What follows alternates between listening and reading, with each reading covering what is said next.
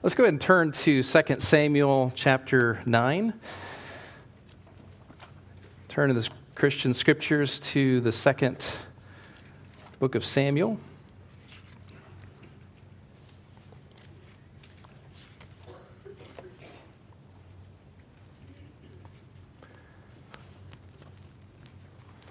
We're going to explore today the concept of the kindness of God. And I'm taking a little bit of a risk in dividing this into two parts. Just going to give you a heads up. We're only going to get to verse 1. Okay. In the afternoon service, I'll cover verse 2 of chapter 9 all the way through the end of chapter 10. Okay, so we're going to pick up the pace significantly, but this first sermon is going to set the stage. I realized I had so much that we really needed to divide it so that we could break it into chunks. I think both messages are self-contained messages, but I just want you to understand at the outset, lest you think, wow, is this going to be forever, verse by verse kind of exploration of this story. One of the first books I read as a seminary student was a little booklet called The Religious Life of Theological Students. It may be 15 to 20 pages. The author sets out to encourage students of theology to develop both as scholars and as saints. I remember there were certain lines from that book that just jumped out and grabbed my attention. For example, why should you turn from God when you turn to your books, or feel that you must turn from your books in order to turn to God? Ouch. You will never prosper in your religious life in the theological seminary until your work in the theological seminary becomes itself to you a religious exercise out of which you draw every day enlightenment of heart, elevation of spirit, and adoring delight in your Maker and your Savior. Now, the author of those words is Benjamin Warfield, known commonly as B.B. Warfield. He was a well-known, highly respected, influential professor of theology at Princeton Seminary back in the late 19th, early 20th centuries. Now, I knew Warfield, not personally, but I knew Warfield as a towering intellect, as a staunch defender of the faith, the author of books defending the authority of the Bible, the inspiration of the Bible against the attacks of modernism. What I didn't know was much about his personal life until recently. Dale Ralph Davis relates the following about his marriage. Warfield was pursuing academic studies in Leipzig, Germany, and he was also enjoying a honeymoon with his wife, Annie. And they were on a walking tour in the Harz Mountains when they were caught in this terrific thunderstorm. It was such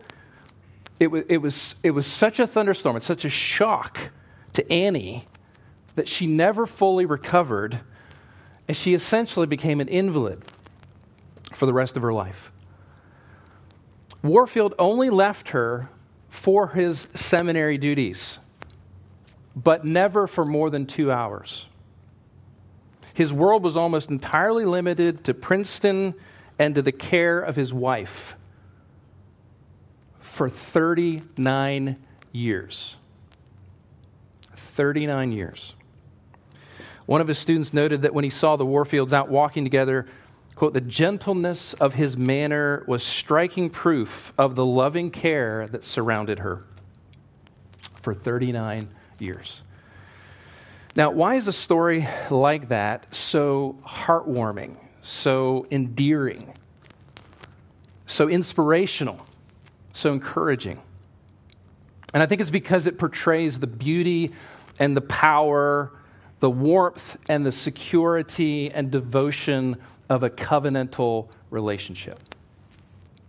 It portrays, on the one hand, a fierce commitment and loyalty, and on the other hand, a gentle kindness and a deep, deep love. I think it also provides a compelling contrast to the culture around us. In fact, based on your experience, I think you would have been disgusted, but perhaps not surprised if I said, after Annie had this incident and became an invalid, that Benjamin left his wife or neglected his wife to give himself to his theological studies. Like, oh yeah, that's just the way it works, right? People are people. But he didn't. 39 years of devoted, loving care. Now, I think all of us want to be in a relationship like that. If we were in similar circumstances, if we were the husband of a wife who took ill, we would want to be that devoted and gentle husband no matter what. And if we were the wife in that circumstance who were taken ill, we would find tremendous strength and security in having such a loyal, dependable, devoted husband. It's helpful, isn't it, to have patterns and examples like a B.B. Warfield to inspire us and to give us a pattern to emulate. And the Bible is full of such patterns. God himself being the chief pattern, the one who revealed himself to Moses in these terms. The Lord, a God merciful and gracious, slow to anger, abounding in steadfast love and faithfulness, keeping steadfast love for thousands, Exodus 34, 6 and 7. But there are also human examples of God-like faithfulness and love. And we're going to look at one of those examples this morning and this afternoon in 2 Samuel 9 in the story of David and Mephibosheth. And what we'll see is that David's kindness, as it's translated here, David's kindness, his loyal love, his steadfast love, is a portrait of God's perfect kindness, of God's faithfulness. And both of those serve as a pattern that will inform and inspire our steadfast love, our kindness, our loyal love. So let's begin here with chapter 9, verse 1, and David's inquiry. The chapter begins with David asking a question. Is there still anyone left of the house of Saul? Is there still anyone left of the house of Saul? So let's think about the context of that question. What has happened up to this point? Why is David at the point where he's asking that question? Well, look back at the previous chapter, chapter 8. Maybe you have at the top of your Bible a heading like I do, and it says David's victories. That's a good description because just like take a quick survey with me through chapter 8 and you'll see David's on a roll. Verse 1, David defeats the Philistines and subdues them. Verse 2, he defeats Moab, and the Moabites become servants to David and bring him tribute. Verse 3, David defeats Hadadezer, king of Zobah. Verse 5, the Syrians come to help Hadadezer, and David strikes them down. Verse 6, the Syrians become servants to David and bring him tribute. Notice the end of verse 6. Here's the summary statement. And the Lord gave victory to David wherever he went. Verses 9 to 12 describe all the silver and the gold and the bronze that David had amassed from all the nations that he subdued. Verse 13, David makes a name for himself. He strikes down the Edomites, and they all become David's servants. And then look again at the end of verse 14. You see that same summary statement. And the Lord gave victory to David wherever he went. David is mowing down his enemies, one by one. So now we come to chapter 9, verse 1, and David says, is there still anyone left of the house of Saul? David's asking a good question, right? Is there anyone remaining from the house of Saul? Because God had rejected Saul and tore the kingdom from him, giving it to David. And we, as we have read through this book, we have witnessed Saul's demise for quite a few chapters. And then in 1 Samuel 31, the Philistines overtook Saul and his 3 sons and struck them down at Mount Gilboa. So we might think at this point, yeah, there's probably no one left of Saul's house. But why is David asking this question in the first place? Is David paranoid? Has David become like Saul, fearful and insecure? Is there anyone left of the house of Saul? Or is he just on a rampage? He's just out to eradicate every trace of his enemy. I mean, I think if we're readers coming through chapter 8, right, where the theme is the Lord gave victory to David wherever he went, and David is mowing down his enemies one by one, it might seem like David's asking this question because he wants to scrub Saul's line out completely, wipe it off the face of the earth. I mean, that was the custom of the day among kings.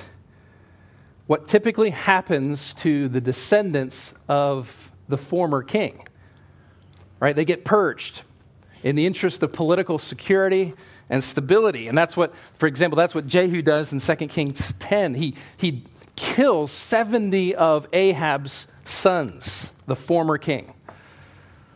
In fact, the very fact that David has to ask this question may be due to the fact that anyone associated with Saul has completely disappeared. They've made themselves inconspicuous and invisible. All that to say, maybe David is looking to finish off the job. Is there anyone left of the house of Saul?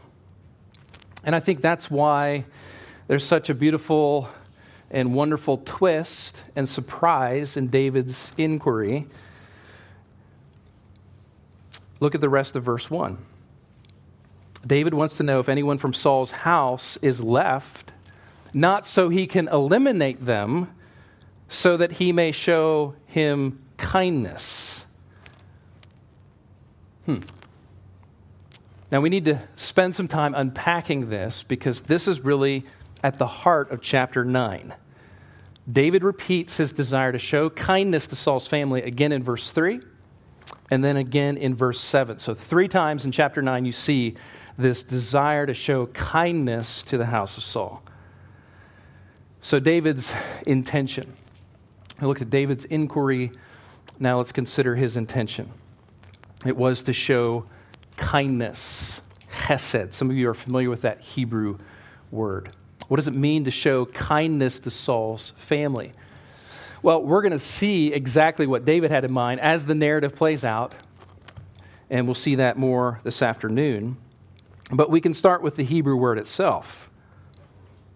Every English translation that I looked at translated hesed here as kindness. And I think that's a good translation. But as you may know, the Hebrew word has this additional dimension of loyalty associated with it.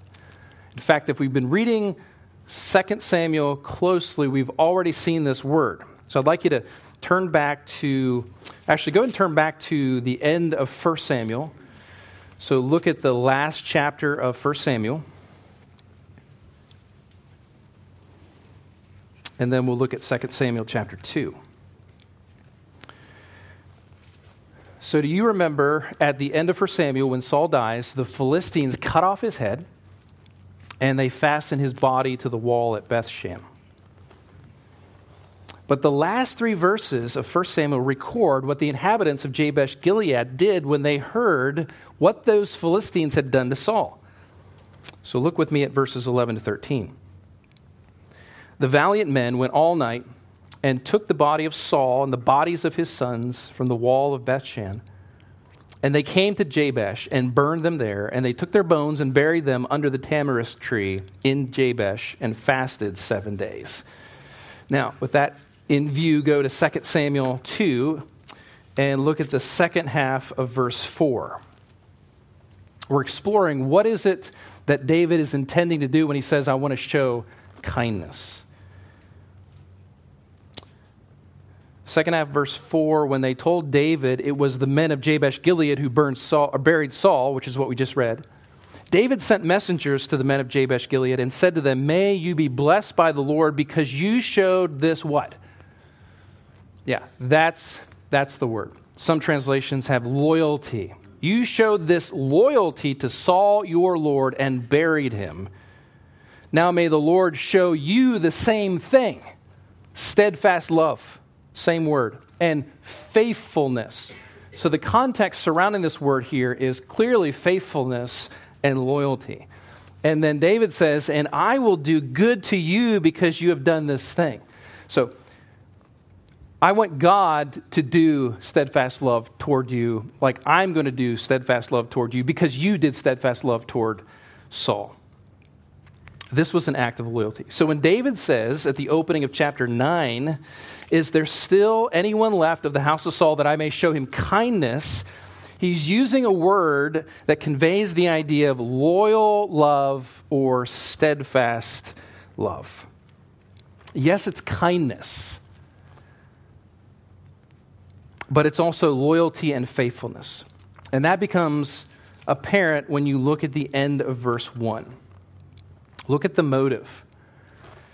Like, if I said to you, why is David asking if there's anyone left in Saul's house? What's the answer? Because he wants to show kindness. But why is David wanting to show kindness to Saul's family? Answer? For Jonathan's sake. Because of Jonathan. That I may show him kindness for Jonathan's sake. And you may remember that Jonathan and David were the best of friends. But they had also entered into a formal agreement back in 1 Samuel chapter 20. So if you don't mind turning again, we're going to do a lot of turning and looking at passages here. Flip back to 1 Samuel 20.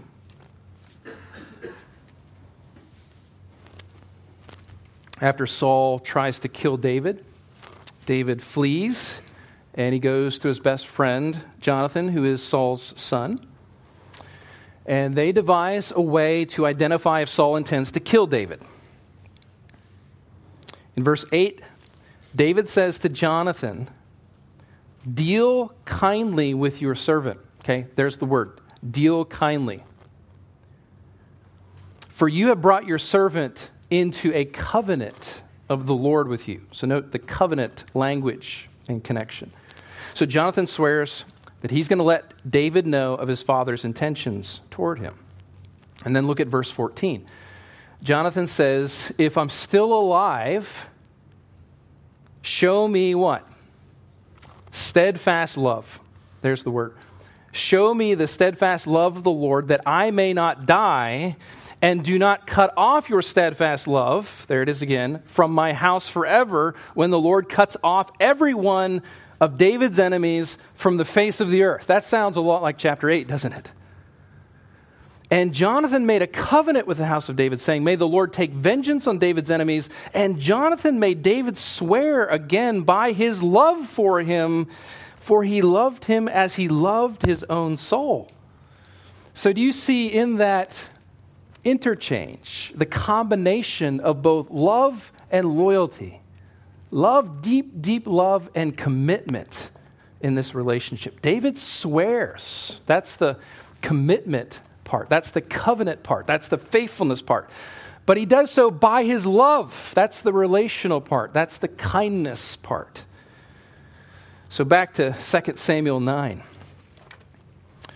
David's desire to show kindness to the house of Saul is the emphasis of this chapter. Again, it's repeated 3 times in the narrative. It's one of the ways we pick up on the emphasis of a biblical narrative is through repetition of key phrases like this. But now we understand why David is asking if there's anyone left of the house of Saul so that he may show kindness, and he wants to do that for Jonathan's sake.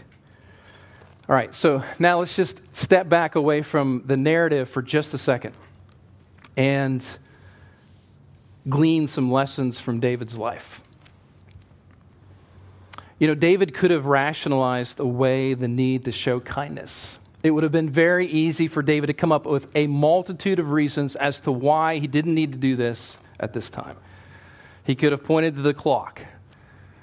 You know, that covenant with Jonathan, that was made 15 to 20 years ago. Who's even going to remember that? Who's even going to know or care at this point? He could have pointed to his circumstances. I mean, it was Jonathan's idea. It was made under some level of duress and pressure. I mean, what's David going to say in that context? And so he swears. He could have pointed to custom or just common sense. Like I said, it was customary to kill the sons of your predecessor to secure your own dynasty. 2 Kings 10. In fact, Jonathan seems to be acutely aware of this back in 1 Samuel 20. I don't know if you noticed. He said to David, "Show me the steadfast love of the Lord that I may not die." Right? That's what Jonathan is concerned about. He's asking David to spare his life. And think about the wording of 2 Samuel 3:1. It says there was a long war between the house of Saul and the house of David. So why would David, if he's exercising common sense and following cultural customary practice, extend kindness to the house of Saul, his enemy? It was a risk for David to show kindness to the house of his enemy. But here's another lesson. David's kindness exceeded the expectations of the covenant in 1 Samuel 20. Notice he doesn't say, "Is there anyone left of the house of Jonathan that I may show him kindness?"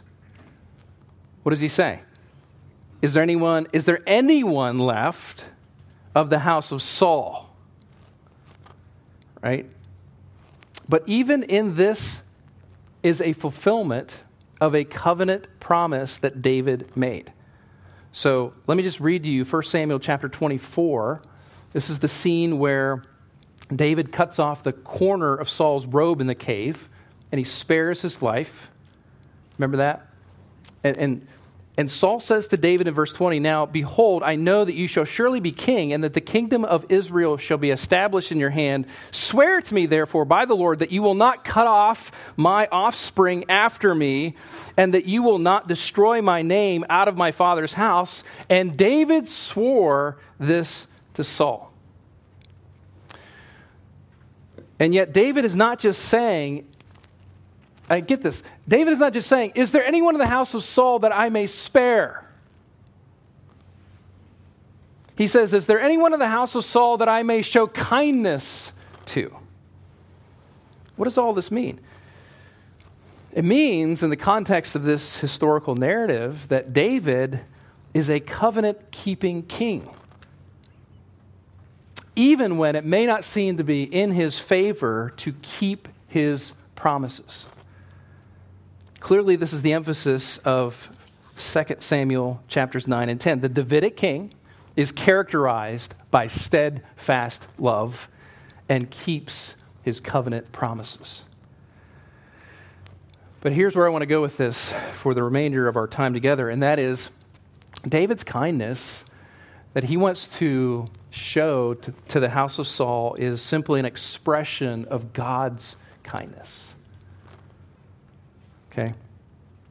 So the Davidic king is characterized by steadfast love and keeps his covenant promises. But I would add to that, David is characterized by steadfast love, but he is also a conduit and a channel of God's steadfast love. What kind of kindness is David wanting to show to the house of Saul? Well, verse 3 says this, "Is there not someone of the house of Saul that I may show the kindness of God?" It's that kind of kindness. It's the steadfast love, the loyal love of God himself. David becomes a conduit and a channel of that because David himself has been the recipient of this kind of kindness, hasn't he? So the passage isn't ultimately in the end about David, is it? In chapter 9, David provides a stellar example of loyalty. And I think we should emulate what David's doing here. And we'll talk about that. But in just 2 chapters, by the time you get to chapter 11, David is like the example you don't want to follow. He's the example of disloyalty. So if our eyes are fixed exclusively on David, we're going to be disappointed. This passage lifts our eyes from the kindness of David to the kindness of God. And maybe this is a good place for me just to sort of explain my thinking about these Old Testament narratives. I think, number one, that these Old Testament narratives are primarily a revelation of God. They're a revelation of God's character, who God is. And number two, they are a witness to what God has done in the person and work of Jesus Christ, based on passages like Luke chapter 24.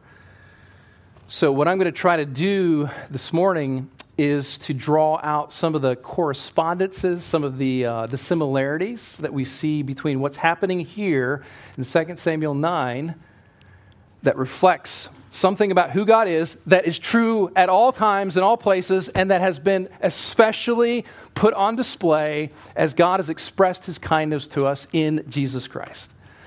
It's kind of like one author said, God is always Godding, right? He is characteristically God. He's always God. He's always going to be characteristically true to himself.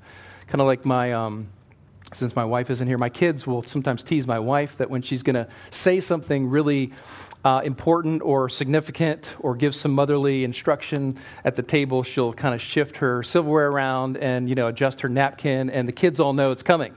That's just her characteristic approach. I don't have any of those. My kids have never teased me about anything that I do like that. Just my wife. Like, that's just the way she does it. And there's certain ways that God acts. It's just like, that's just the way God is. So the kindness of God in 2 Samuel 7 and 2 Samuel 9 and all throughout the Bible is the same kindness expressed in different ways in different situations. So that's what we're going to focus on, the truth about God. If you go back just 2 chapters, go back with me to 2 Samuel chapter 7. You'll see this stunning display of God's kindness to David. God has been faithful to David, verse 1. He's given him rest from all his surrounding enemies. So verse 2, David wants to do God a favor, right? He wants to build him a house, a temple. And God says essentially, no, you're not going to build me a house. I'm going to build you a house, a dynasty. In fact, it's going to be a forever kingdom, a forever dynasty. Why would God want to do this for David?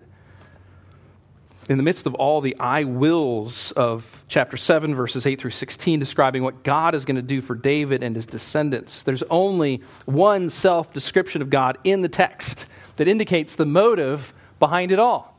What do you think it is? You can probably guess it at this point, right? Verse 15, my steadfast love will not depart from him. Okay? There it is. There's the motivation. It becomes more clear when you look at a psalm like Psalm 89 that picks up this note of God's steadfast love and just keeps playing it and playing it and playing it and playing it. Let me just read a portion of that psalm, Psalm 89. I will sing of the steadfast love of the Lord forever. With my mouth I will make known your faithfulness. Notice the connection between steadfast love and faithfulness to all generations. For I said, steadfast love will be built up forever. In the heavens you will establish your faithfulness. You have said, I made a covenant with my chosen one. I have sworn to David my servant, I will establish your offspring forever and build your throne for all generations. So in the context of rehearsing the Davidic covenant, we have this note of God's steadfast love, his faithfulness, his covenant loyalty. This is the covenant loyalty that David received and experienced and enjoyed at the hand of God. And because these promises are made by a God of steadfast love, nothing can stand in the way of their fulfillment. David's death? Nope. Solomon's sin?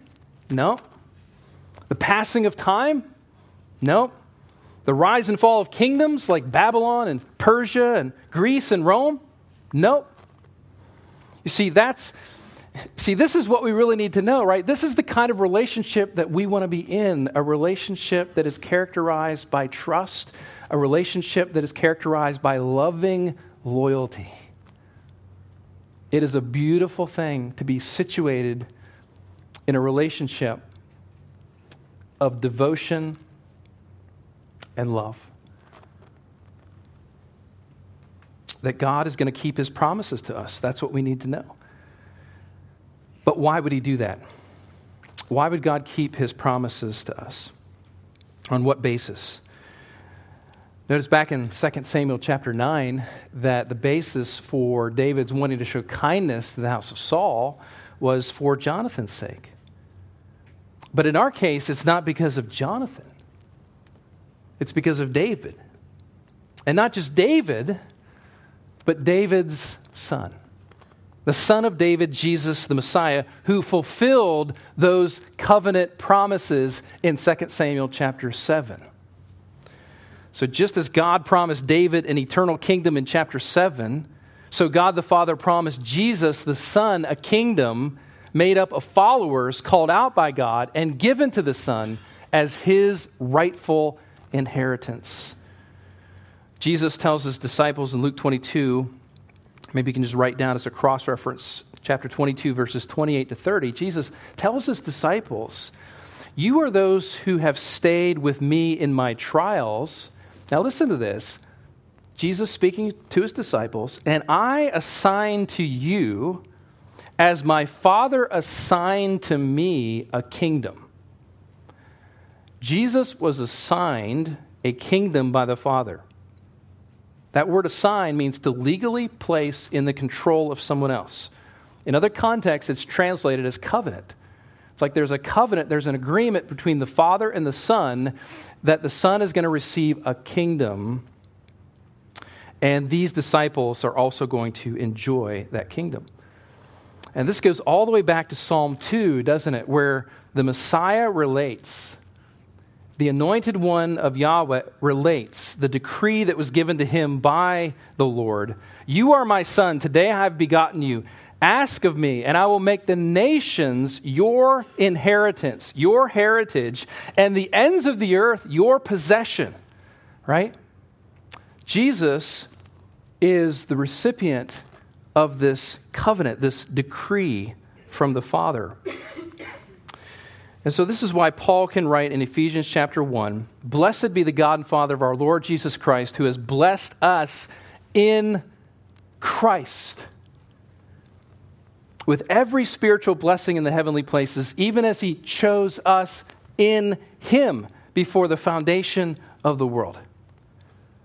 So just as David wants to show kindness to the house of Saul because of his covenant with Saul's son Jonathan, so God is desirous to show kindness to us because of his covenant with David's son, Jesus the Messiah. Now, this, my friends, is a genuine invitation of God's kindness. It's almost like God is saying, "Is there still anyone left of the house of Adam that I may show him kindness for Jesus' sake?" Is there anyone left of the house of Adam, the sons of Adam, that I may show them kindness for Jesus' sake? And here's why I think that's important. You remember that surprising twist as we came out of chapter 8 and into chapter 9? David is mowing down all his enemies. Now he wants to know if there's anyone left from Saul's house. Why? Because we may think that he's about to destroy every last vestige of Saul's line from the face of the earth. You know, I think maybe you're here this morning and you have struggled with the thought that God is a moral monster, that God is a bully and a tyrant. And you've read the Bible, or at least you've heard about some of these things. You know, God expels Adam and Eve from the garden just for eating a piece of forbidden fruit. Genesis 6, God wipes out the entire face of the earth with a flood. God tells his people to completely exterminate the people living in the land of Canaan. God sends people to hell, a place of eternal torment, just because they didn't believe the message of Jesus, and on it goes. It's like God is on a rampage, right? It's like chapter 8, boom, boom, boom, mowing down his enemies one by one until they're all gone. So when you hear God ask the question he asked Adam in the garden, "Adam, where are you?" When we hear that question, we hide in fear of judgment. If there's a God and the Bible is right, then he is certainly out to destroy us.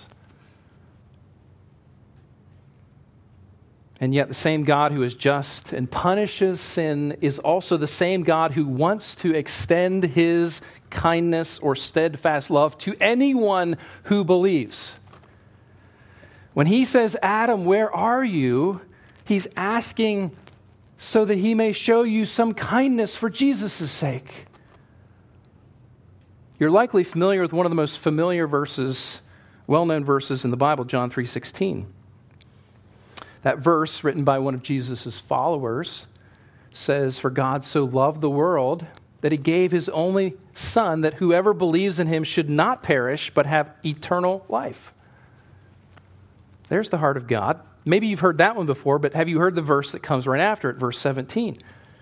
"For God did not send his Son into the world to do what? To condemn the world, but in order that the world might be saved through him." You see, that's God's heart, and that's God's posture toward his enemies. And yes, that's right. The Bible makes it clear that you and I are from the household of the enemy, the house of Saul, as it were. You're a son of Adam. And like the Apostle Paul writes in his letter to the church at Rome, just as sin came into the world through one man, Adam, and death through sin, so death spread to all men because all sinned. The wages of sin, Paul says later in that same letter, is death. But it's like God looks around, as it were, and says, "Is there anyone left of the house of Adam that I may show kindness, steadfast love for Jesus' sake?" That's why Paul ends the 5th chapter the way he does. "As one trespass led to condemnation for all men, so one act of righteousness leads to justification and life for all men. So that as sin reigned in death, grace also might reign through righteousness, leading to eternal life through Jesus Christ our Lord." So my friends, this is the wonderful, matchless grace of God. This is the surprising, wonderful, superabounding grace and kindness of God on display to sinners like us. Now, as we finish up here, remember that there is this obligational component to God's hesed. There's loyalty in the love. And can you think of any relationships that you have where there are obligations that come with that relationship? Can you think of any relationships that have that have this covenantal component where you need to carry out your obligations in love? Let me just mention two. The first one you see on the screen there is the covenant of marriage, and I know not everyone listening to this is in that particular state, but it's important to recognize that those of you who are married have an opportunity in that context and in that relationship to put God's loyal love on display. There's a commitment to doing good for your spouse, no matter how many reasons you can think of to get out of it. You can rationalize your way out of those obligations, but someone characterized by the kindness of God says there's this holy stick-to-itiveness. There's this holy grit that isn't just done out of stoic duty, but has this warm, compassionate, loving aspect to it.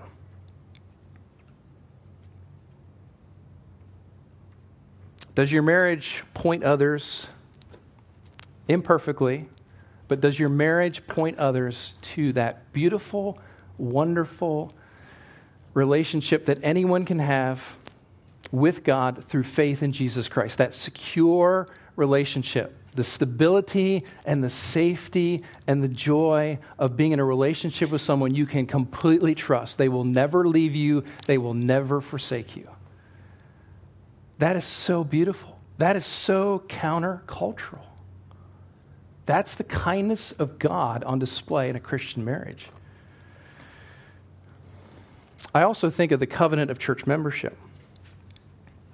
The church is a new covenant community. And many churches, like yours, has a formal covenant that members agree to and rehearse on a regular basis.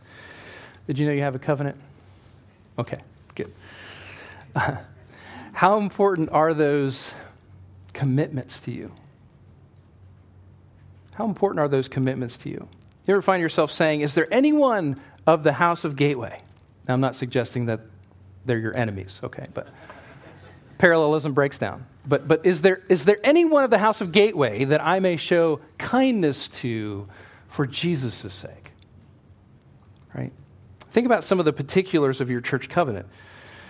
So I had Pastor Greg email me this, and I just pulled out some sections. We solemnly and joyfully enter into covenant with one another. There's a covenant relationship as one body in Christ. We will endeavor to encourage one another to grow in spiritual understanding. You're covenanting together as a body of Christ to encourage one another. How seriously, when you came to gather this morning, how seriously are you taking those obligations? How significant is that covenant for you when it comes to your relationships with your brothers and sisters at Gateway?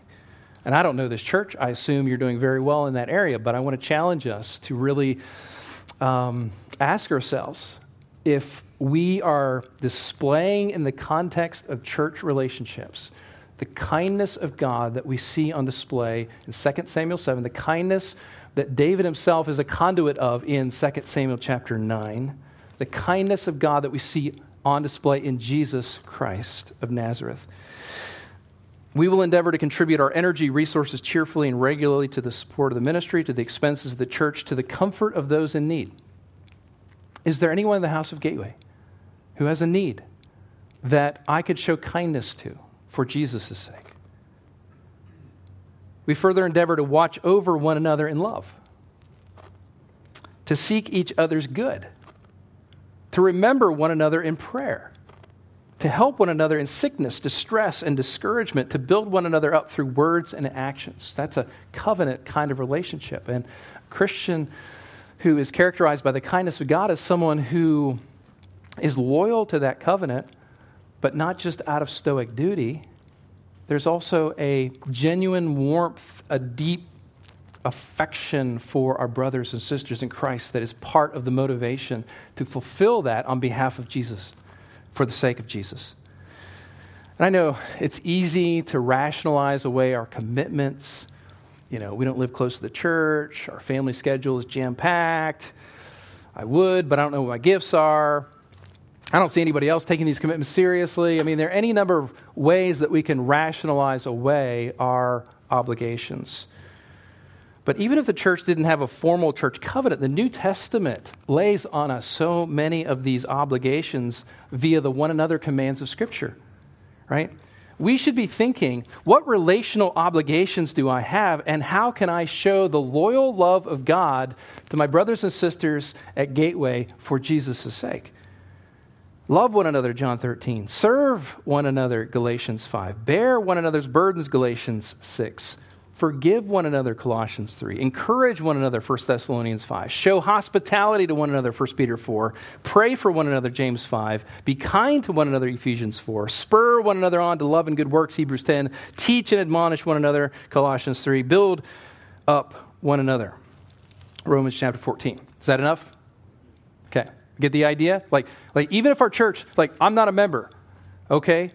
Well, there are still obligations that we have because we are united to one another in Jesus Christ. And for the sake of Jesus, we commit ourselves in a devoted, loving way to carrying out these commands by the grace of God, by the power of the Holy Spirit, by the work of Jesus Christ. God has been so kind, so loving, so loyal to me for the sake of Christ that I would like to extend and express His loyal love to those around me for the sake of Christ.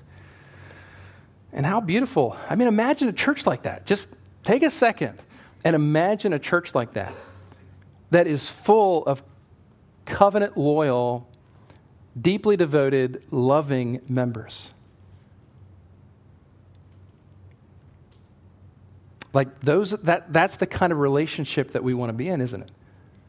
The security, the dependability, the warmth, the affection. That's what a local church like Gateway can be by the grace of God. Like the Warfield marriage People committed to one another in love no matter what. 39 years of devoted, loving care. So, as we end, we have seen David's intention to show kindness to the sons of Saul because of Jonathan. That serves us as a portrait of God's intention to show kindness to the sons of Adam because of Christ. And all of that becomes a pattern for us in our covenant relationships. This afternoon, we'll finish the story of 2 Samuel 9 and delight together in God's loyal love toward us in Christ. Let's pray.